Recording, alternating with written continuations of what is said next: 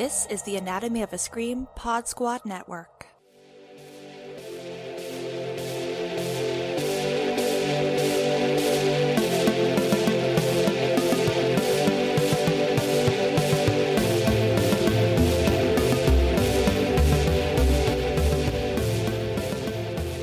Hello and welcome to Bodies of Horror, the podcast where we take our favorite horror films from the classic, the camp, to the cringe, and we put them on the examination table and we look at them through the lens of disability.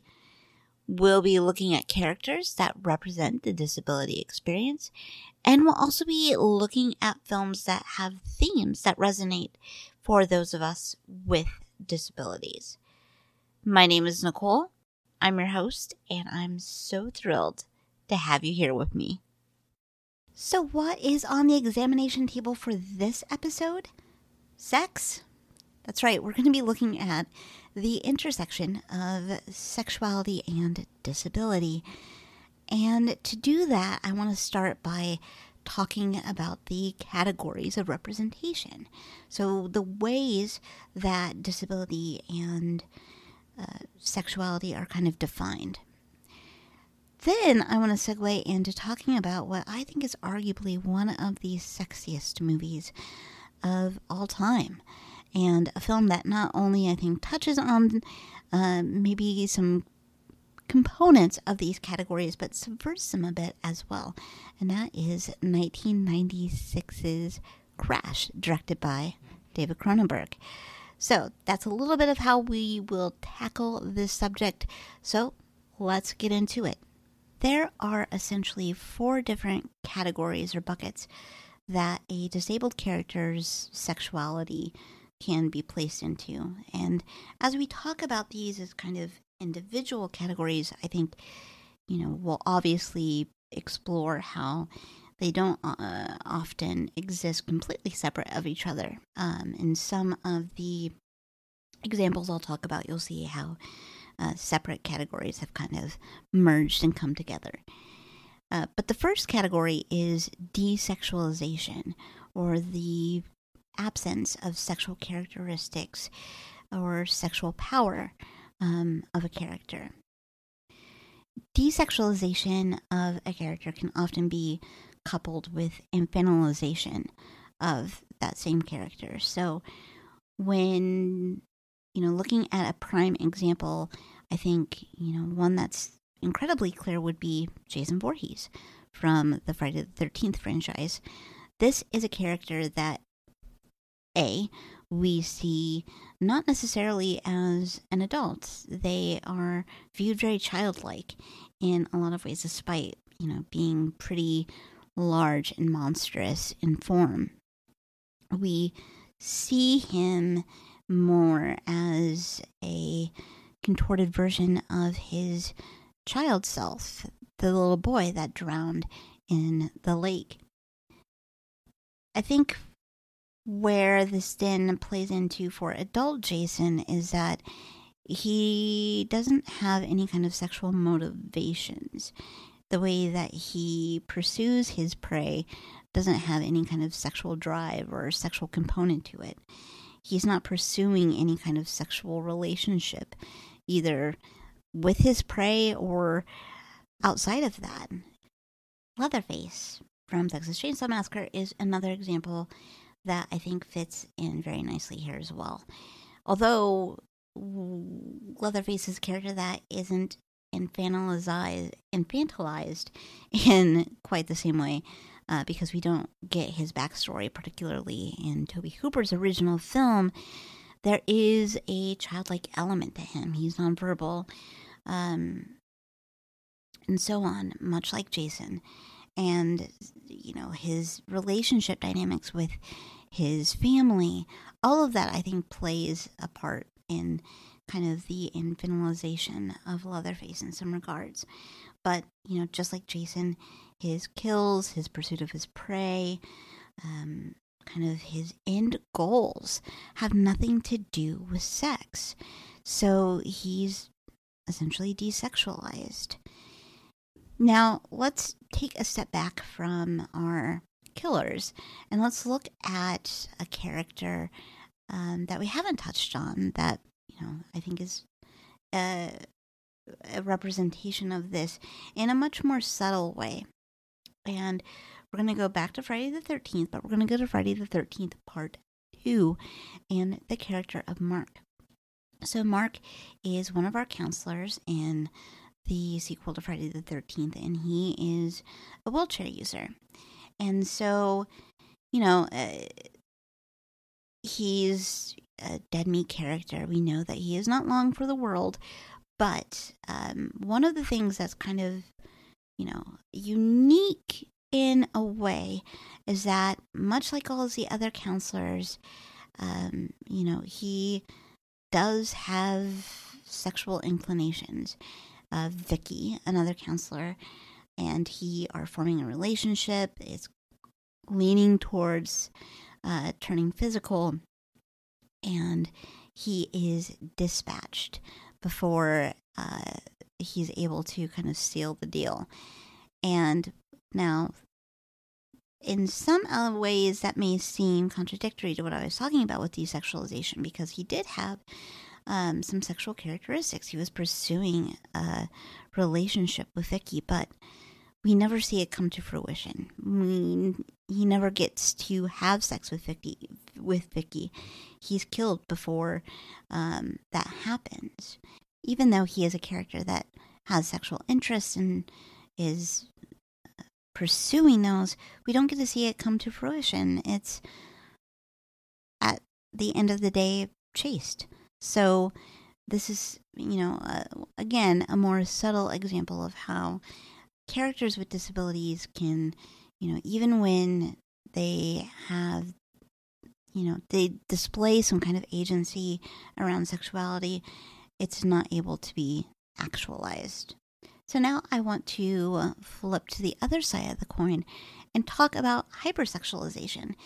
And this is, I think, best defined as characters that are very sexually driven, have a heightened sexual libido, and usually that is paired with low impulse control.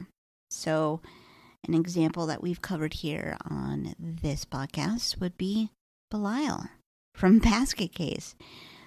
This is a character that, when given any bit of freedom, pursues a sexual relationship that is aggressive. It's non-consensual.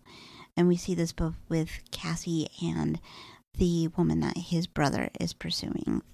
Now, hypersexualization is an interesting category to explore because, for Bilal, it's, a character that, due to their disability, hasn't had an outlet, a sexual outlet to pursue. And so, he is of that age where sexual interests are there, and having not had those outlets to explore in a, healthy way, it turns to sexual aggression and rape. Now, another way that we see hypersexualization represented is kind of in a slightly different direction, which is, I think, really often seen in the kind of, hillbilly horror subgenre, where you have characters that, haven't had those outlets, haven't been able to have healthy sexual expression, and turn to sexual aggression and rape. Let's look at characters from films in the ilk of The Hills Have Eyes, or even Deliverance. These are characters in rural areas that are represented as having some type of developmental or intellectual disability, right? And again, much like Bilal, as part of their disability, although now you have the added component of, because these are individuals that live in incredibly rural, isolated areas, that then adds a different hurdle to kind of those access points of sexual healthy expression. They're not meeting other people, and developing those relationships. And so then you get into, rape and aggression not only being the outlet, but being the teaching tool of sex. So it's not just how it's expressed, it becomes the only means of sexual expression for those characters.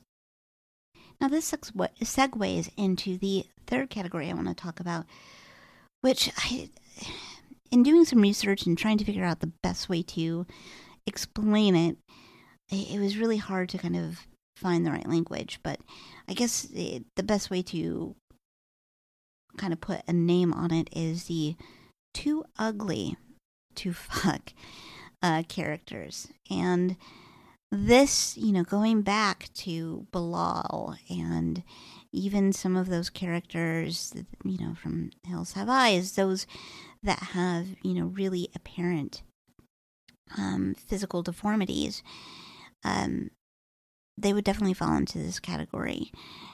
It's any kind of sexual pursuit by these characters is absolutely abhorrent. Any kind of sexual expression from these characters, even if it's not necessarily aggressive, it can be, the character showing some kind of interest, prior to, it going on to sexual assault or rape. But, it could be a touch or a look, and, a character without a disability will rebuff or be disgusted by this display, even though in and of itself there's not necessarily anything problematic about it at that point. So it's, one of those kind of messy categories, but I think it's important to hit on, especially, as it connects to some of the other categories. And then the last category that I'm going to talk about, and this one is kind of interesting, and one I don't think may come to mind for many, and that's contagion. That is the fear of being infected by disability. So, there's a whole kind of burgeoning, growing subgenre, and it's not necessarily new, but we've certainly seen it, I think, grow in, the last decade or so, of what is called STD horror. Films like It Follows and Cabin Fever, even Cronenberg's Shivers, if we want to take it a little further back. These are films where sex with someone with a disease brings on death. It brings on body decay.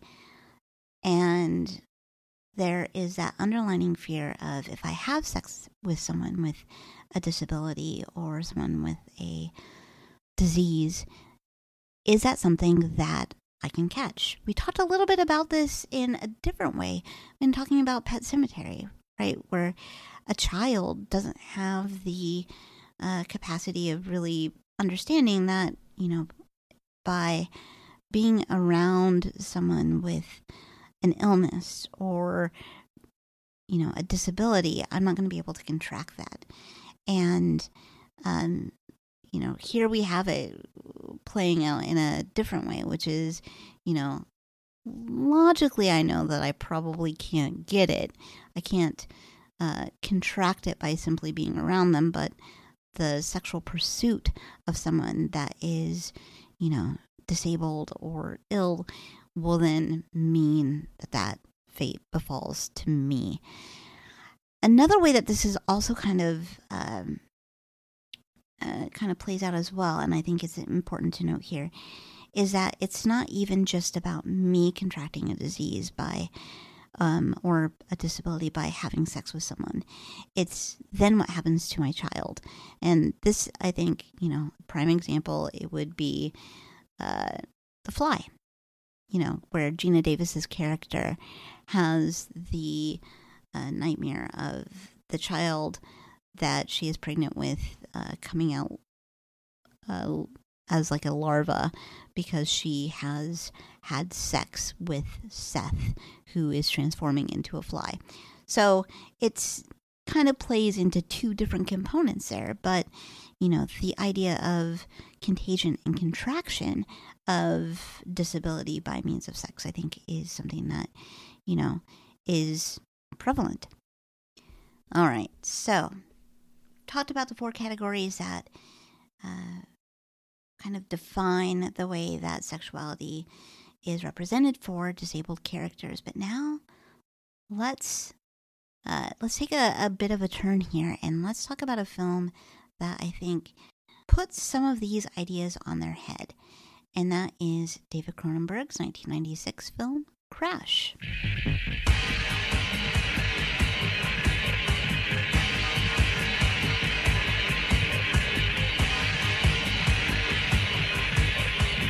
Crash victim? Yes. There seemed to be 3 times as many cars as there were before the accident. I need to see you, Ballard. I need to talk to you about the project. Beyond pleasure. Beyond pain. Beyond obsession. It's something we are all intimately involved in. Lies the rapture and the rage of Crash.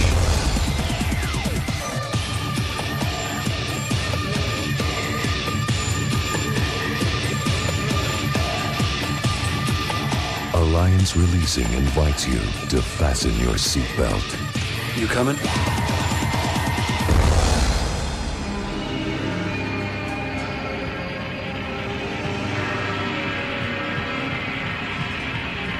Crash.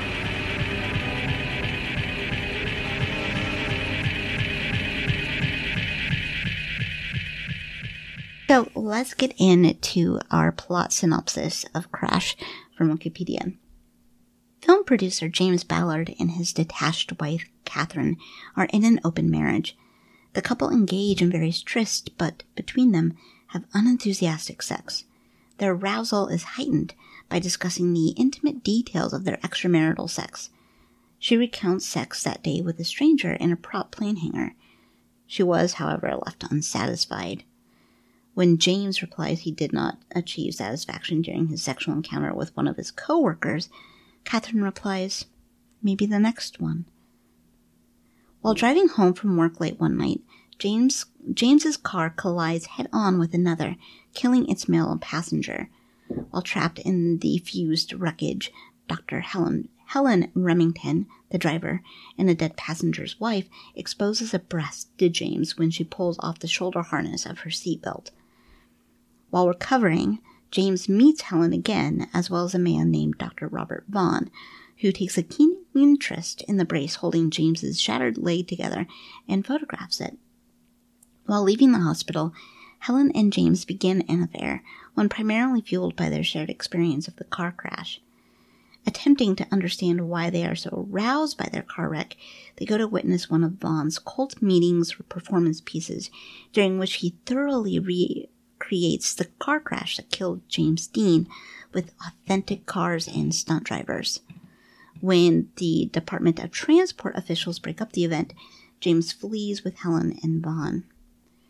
James soon becomes one of Vaughn's followers who fetishizes car crashes, obsessively watching car safety test videos, photographing traffic collisions, and recounting the deaths of famous people in road accidents. Catherine, whom Vaughn has followed in his car on several occasions, begins to fantasize about him and James having sex. Although Vaughn initially claims that he is interested in the reshaping of the human body by modern technology, his actual project is living out the philosophy that the car crash is a benevolent psychopathology that beckons towards us. James drives Vaughn's Lincoln convertible around the city while Vaughn picks up and has sex with a prostitute in the back seat. A short time later, James invites Catherine on one of his and Vaughn's drives. On an interstate, they come across a car wreck involving Colin Seagrave, a member of the group who had been planning to authentically recreate the car accident that killed Jane Mansfield with Vaughn. Amongst the wreckage, The three see Colin's bloodied corpse donning a dress and blonde wig to accurately resemble Mansfield. Vaughn photographs the wreck as they pass by. Afterwards, when police search Vaughn's convertible regarding a pedestrian hit-and-run, James drives it through a car wash while Vaughn and Catherine have sex in the back seat. Later, Vaughn invites James to visit a tattooist who tattoos a car emblem on Vaughn's body. Afterward, James and Vaughn, both highly aroused, have anal sex in Vaughn's car. James subsequently has another dalliance with Gabrielle, another of the group's members whose legs are clad in restrictive steel braces and who has a vulva-like scar on the back of one of her thighs, an injury suffered in a crash. Later, Gabrielle and Helen visit a junkyard and affectionately embrace while lying in a wrecked car. Vaughn and James go for a drive in separate cars, aggressively pursuing each other. On an overpass, Vaughn intentionally crashes his car, landing on a passenger bus below, killing himself. After Vaughn's death, James and Catherine perform a similar stunt, with James pursuing her on a freeway at a high speed. Catherine unbuckles her seatbelt as she sees James approaching, and he rams into the back of her car, forcing it to topple down into a grass median. James exits his car and approaches Catherine's, which is flipped upside down. Catherine lays partly under the car, apparently superficially injured. When James asks if she is okay, she tells him she is not hurt. As the couple kiss and begin to have sex near the wrecked vehicle, Ballard whispers to her, "Maybe the next one." So there are a number of reasons why I wanted to talk about this film in particular with this subject. I mean, obviously, from the plot synopsis, you gather that there's quite a bit of sex in this film. And the fact that it deals with people that have sustained pretty substantial injuries from car wrecks is, I think, where, you get your very baseline intersection here of kind of scarred and broken bodies that are sexualized, that are pursuing sexual relationships. And it's, I think, something that's a unique aspect of this film. But I wanted to talk about it first in going back to the kind of categories that we discussed at the beginning of this episode. So, obviously, desexualization doesn't really play a factor here because desexualization is not something that any of these characters really experience. These are characters that have kind of a proud ownership of their sexuality, even though their bodies are scarred and, they have broken limbs. As it mentioned in the plot synopsis, you have the character of Gabrielle, played by Rosanna Arquette, who is basically in not a full body brace, but kind of like a torso brace. But they're still pursuing sexual relationships and have autonomy over that aspect of their identity. And so the desexualization, I think, isn't necessarily a component here. Now, is there an element of hypersexualization? Well, yes and no. It's a little bit complicated here. As the plot synopsis breaks down, both Catherine and James are very sexual beings before James experiences his car wreck. They're both pursuing lots of different sexual relationships, and I think we only get to see and have an idea of probably a small fraction of it. So these are very sexual beings in this world. So they're the changes that James goes through after his wreck, I don't think instigates, a further hypersexualization. I think what it does is he finds a different, spark for it. Because one of the things at the beginning of the film that's established is that, they're having these sexual relationships both outside and within their relationship, but they're not necessarily fulfilling. There's something missing. And the danger and thrill of the car wreck and the danger, I think, reignites kind of this underlying passion. But one thing that's interesting too, when people are talking about Crash, it's always, it's this fusing of human bodies and metal and machine. And, Vaughn makes references to wanting, to find that fusion. And even in our opening sex scene with Catherine and the stranger in the plane hangar, she's caressing this private plane. And, she's really having more of a sexual experience with the plane. So I think her entry point kind of into this is really more about the appeal of the structure of the machine. But James's kind of entry point into this world is different.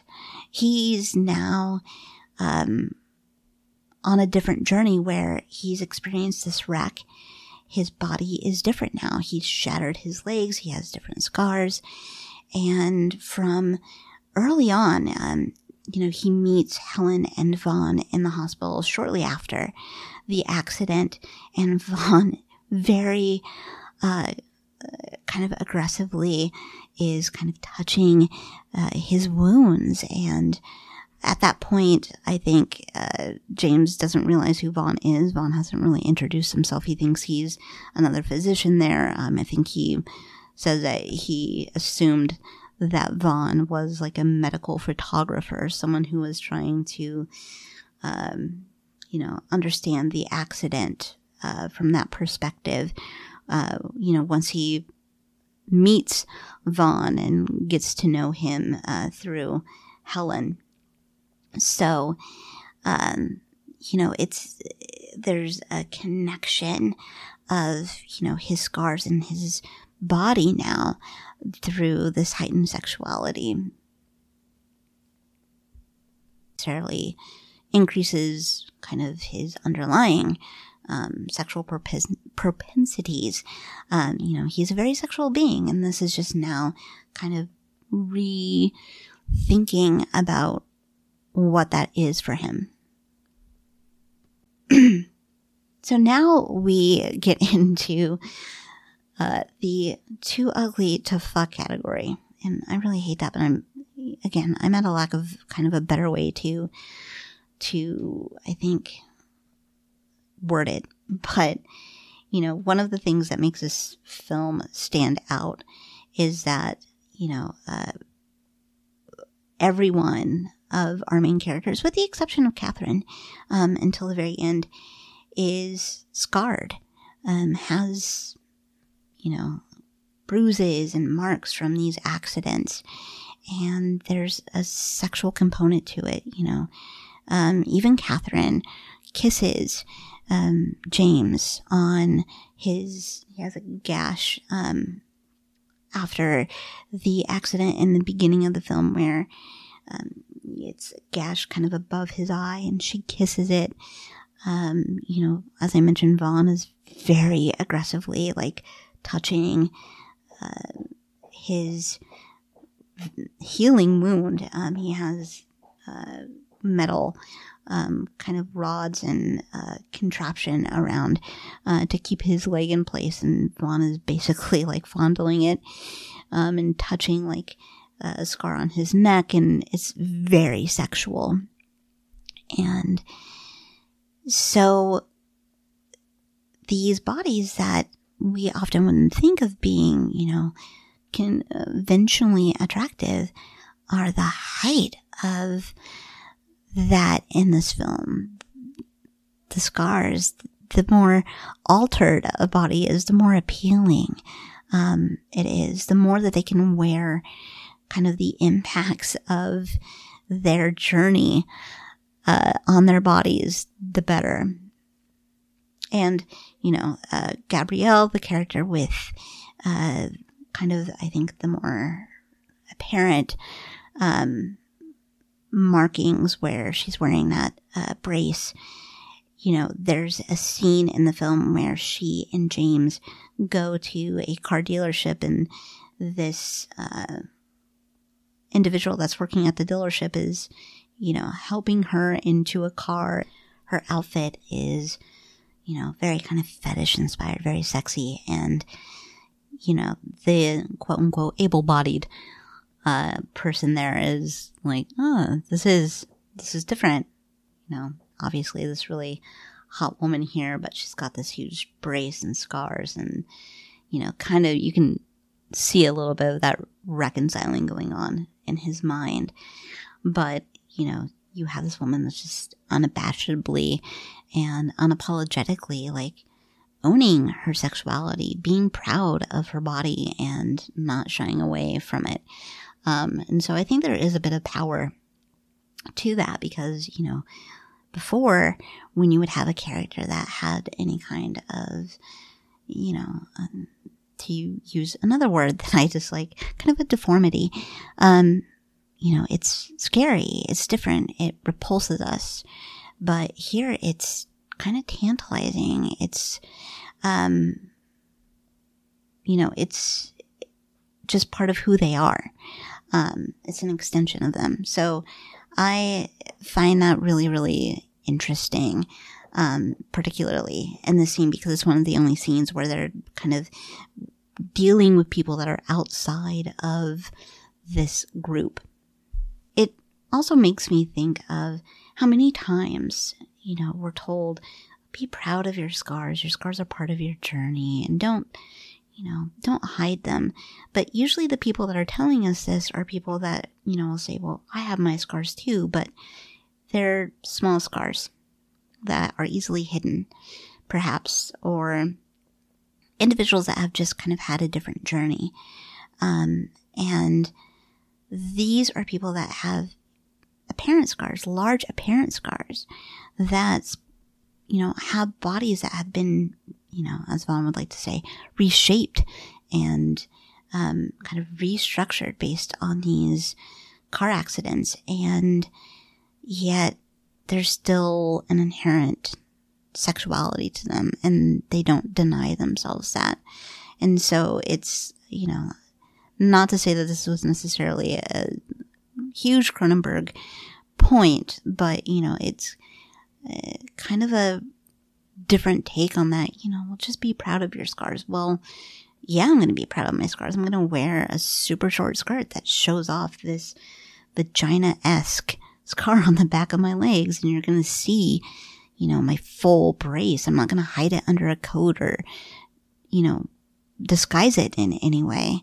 And so I find that such an interesting layer to how we reinterpret that, too ugly to fuck trope or idea in this film. So the last category to talk about is the contagion aspect, but this film doesn't necessarily go in that direction. Obviously, there's not a virus or disease that we're dealing with, but this is a cult, essentially. These are people that have formed together to kind of worship at the altar of this experience and these machines that alter their bodies. And so, even though there are underpinnings of this for James and Catherine, I mentioned, you had that opening sex scene with Catherine where she's basically fucking this plane while she's having sex, or the guy's having sex with her, she's having sex with the plane. There's obviously an underpinning of some of this with James and Catherine, but I think, once James has his accident and they slowly start to get more into this group, you do see it take much more of a hold. And so I guess there's this idea of infection there, right? Vaughn was able to infect James, who then was able to help kind of infect Catherine into this group. So there's an element of that, although, I think it's a bit of a stretch, but just, maybe a different way to look at it. So having talked about the kind of 4 categories of representation. The last thing I kind of want to talk about in terms of Crash is the fetish aspect, because that plays such a huge part of this, and I do think loosely connects to the idea of the hypersexualization. Kink and fetish play such a crucial role in how sexuality is displayed in this film. Now, one way that this film, I think, does have issues with its portrayal of fetish and kink is that it's automatically associated with being dangerous and harmful. These are characters that are pursuing sexual gratification through some pretty dangerous means. You know, they're engaging in car accidents and, you know, putting themselves at, increased risk of not just bodily harm, but death. And, you know, I think it can be argued that that's kind of Vaughn's, end goal, right? He wants to die in a way that he has seen these celebrities, these legends in his mind, die. And that's really kind of important to him. But like I said, everyone kind of has a slightly different entry point. Not to say that there aren't others that kind of ascribe to Vaughn's way of thinking, but, you know, I think it could be argued that even though at the end, when Catherine has her car accident and, you know, we have James repeating that line, maybe the next one, you know, some think that it's saying, you know, maybe the next car wreck will be death. And that's kind of, again, that end goal. But Cronenberg himself has said that the ending is supposed to be hopeful. And so maybe it's, you know, maybe that next, wreck will take us to a different place, will take us to a different level. You know, there's a couple of different ways that you can take that. So yeah, the film does kind of double down on some of the ickier aspects of how it portrays people that pursue, you know, kink and fetish in general. But, you know, in watching it as, a teenager in high school, it showed me that there were places where I could exist and be. It didn't seem scary or harmful, or I was able to extract it enough to be like, all right, so I don't have to go and pursue, this necessarily, but, you know, kink and fetish and all of these things that I was starting to discover, there was space for me there, and I could be myself, and there would be people that would accept me. So it was kind of a very foundational, it's okay to like different things and go out and find other people that like them too. Because that's the other thing here, is that there's a sense of community and a strong sense of consent. Everyone that's involved in these accidents, everyone that's, involved in these sexual relationships are fully consenting. And I think that that is in juxtaposition to some of the things that we've talked about, where sexual aggression and rape are portrayed as being a more normalized behavior, where this is, hey, these are people that understand me, understand the things that I'm interested in, that I find arousing, and I can pursue a relationship on this level, and we're all on the same page. And I think that that's, not to be discounted and, covered up by, again, some of the more problematic elements.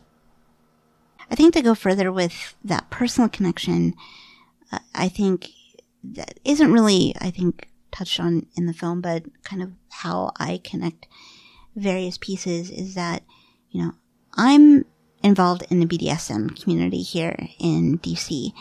And one of the compelling and attractive elements of that is to be able to not only, explore those interests, but explore them on my terms. There's a certain power that comes from, you know, being an individual that was born with a disability. That's, you know, my first surgery was when I was, I think, a month old. You know, the scars on my body are ones that I had no say in, to where now if I'm going and engaging in impact play that leaves, you know, some bruises, some marks, I'm dictating that. I'm saying these are the marks that I want on my body. Here's where I want them. And there is a power to that. And I think that there is a slight element in, I think, some of the characters in Crash. You know, they're able, again, it's about being unabashedly and unapologetically sexual in your body, whatever that body is. And so, you know, again, that's one of the other ways that, you know, yeah, connecting sexual gratification with danger and death, that's one thing. But, you know, this also speaks more to, I have now an element of control. I get to say when, and I get to say how. I think that probably the best kind of bow to put on the discussion around how kink and fetish is connected to disability and sexuality in this film is really, you know, the quote of Vaughn, you know, saying that these accidents aren't destructive. They should be viewed as like fertilizer, the start of something growing, the food that, you know, allows things to grow. And I think that's a really interesting idea because, you know, it does then reframe some of the more destructive elements that we see with sexuality in this film. Because even Vaughn, who, you know, we can say, well, he's pursuing the end goal of death, he's kind of contextualized it in his mind. And that's an interesting idea to kind of explore as well. And I think that's a pretty good place to kind of wrap up the conversation on Crash. It's a film I can talk about quite a bit. I love it. I think it's a film that is, by large part, very sex positive, and particularly sex positive in ways that I think are relevant to those of us that grew up, you know, with really challenging relationships with our bodies based on disability. These are characters, and this is a world where that doesn't matter, where they're able to pursue those relationships and own their own kind of sexuality. And it's something that was really impactful, you know, to me seeing it as a teenager. And I think it's something that's, you know, really true to a lot of Cronenberg's films, particularly his films later, or more recent, I guess. You know, Map of the Stars, Cosmopolis, I think really kind of heighten those, but, you know, they've always, I think, been part of what makes all of his films really, really impactful, and why I do so love all things Cronenberg. So yeah, we cover quite a bit. We went through, you know, how sexuality and disability are, you know, kind of put into these silos, but how different films meld them, and how they, you know, how a film like Crash kind of subverts them in some really interesting ways. So, you know, I hope that this is something that is, you know, you can go back and look at, you know, a lot of these films where you see characters that are kind of in conflict with kind of sexual urges and their bodies, and maybe have a different read of subtext. So, as always, thank you so much for listening. I do appreciate it more than I can say. If you haven't already, please make sure to subscribe to the Anatomy of a Scream Pod Squad feed in wherever you listen to your podcast. it helps other people find not just this show, but all of the shows that are part of the Pod Squad. And it is a growing bunch with new shows coming on. So make sure that you are subscribed so you don't miss an episode of, this show or any others. And leave a comment. Feedback is always great. And if you don't want to leave a comment, you can reach me other ways. Shoot me an email at bodiesofhorror@gmail.com, or I'm on Twitter at Nicole, and that's Nicole with an H, NICHOLE in DC. So reach out, say hi, and let me know what you thought of this episode, or if you've listened to others and you have, some thoughts that you want to share. I love that. So, until next time.